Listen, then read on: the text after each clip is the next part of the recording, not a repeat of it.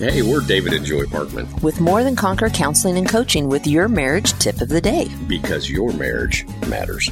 So, love, I've never been a male with your personality before. Well, that's a really good thing. Right? And you've never been a female with your my personality before. So how do we handle when each of us is expressing ourselves from our unique perspective and we really don't understand it? Well, the honorary side of me wants to say, well, you just need to learn to look at it the way I look at it and vice versa. But how's that been working for you? It doesn't work at all. 26 years later. So how do we do this magical thing that you were referring to? Right? There's a great word called validation.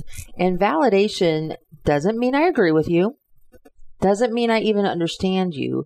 But it does mean that I can accept that God created you to be a one-of-a-kind, unique creation that I get the privilege to live with. So when you come to me expressing yourself, I can validate you by saying, gosh, babe, that sounds really hard. Or, man, I'm so excited for you. I can say something that just reflects a feeling of compassion and connection rather than going, well, that's a stupid idea. I don't think that way. Why are you thinking that way?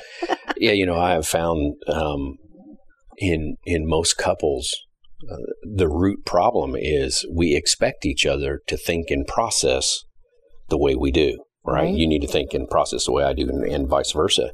And it'll never happen. Mm-hmm. And in a lot of ways, what we're really doing is we're saying, I'm not happy with the way God made you. Ooh, ouch. And, we got to be real careful when we start treading on that slippery slope because God's not going to tolerate a whole lot of that.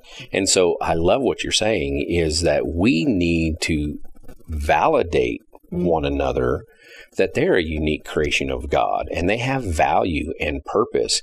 And I can gain wisdom by truly seeking to listen, to understand. Mm-hmm. Absolutely. Because God brought two opposite people together on purpose. Sometimes it seems like a cruel joke, but it's actually His way of making us holy, of expanding our hearts to be able to love and care for somebody very different from us. And so when we can learn to, like we said earlier in the week, actively listen, really be listening to learn about our spouse, and then we can just validate them and say, babe, I love the way God made you.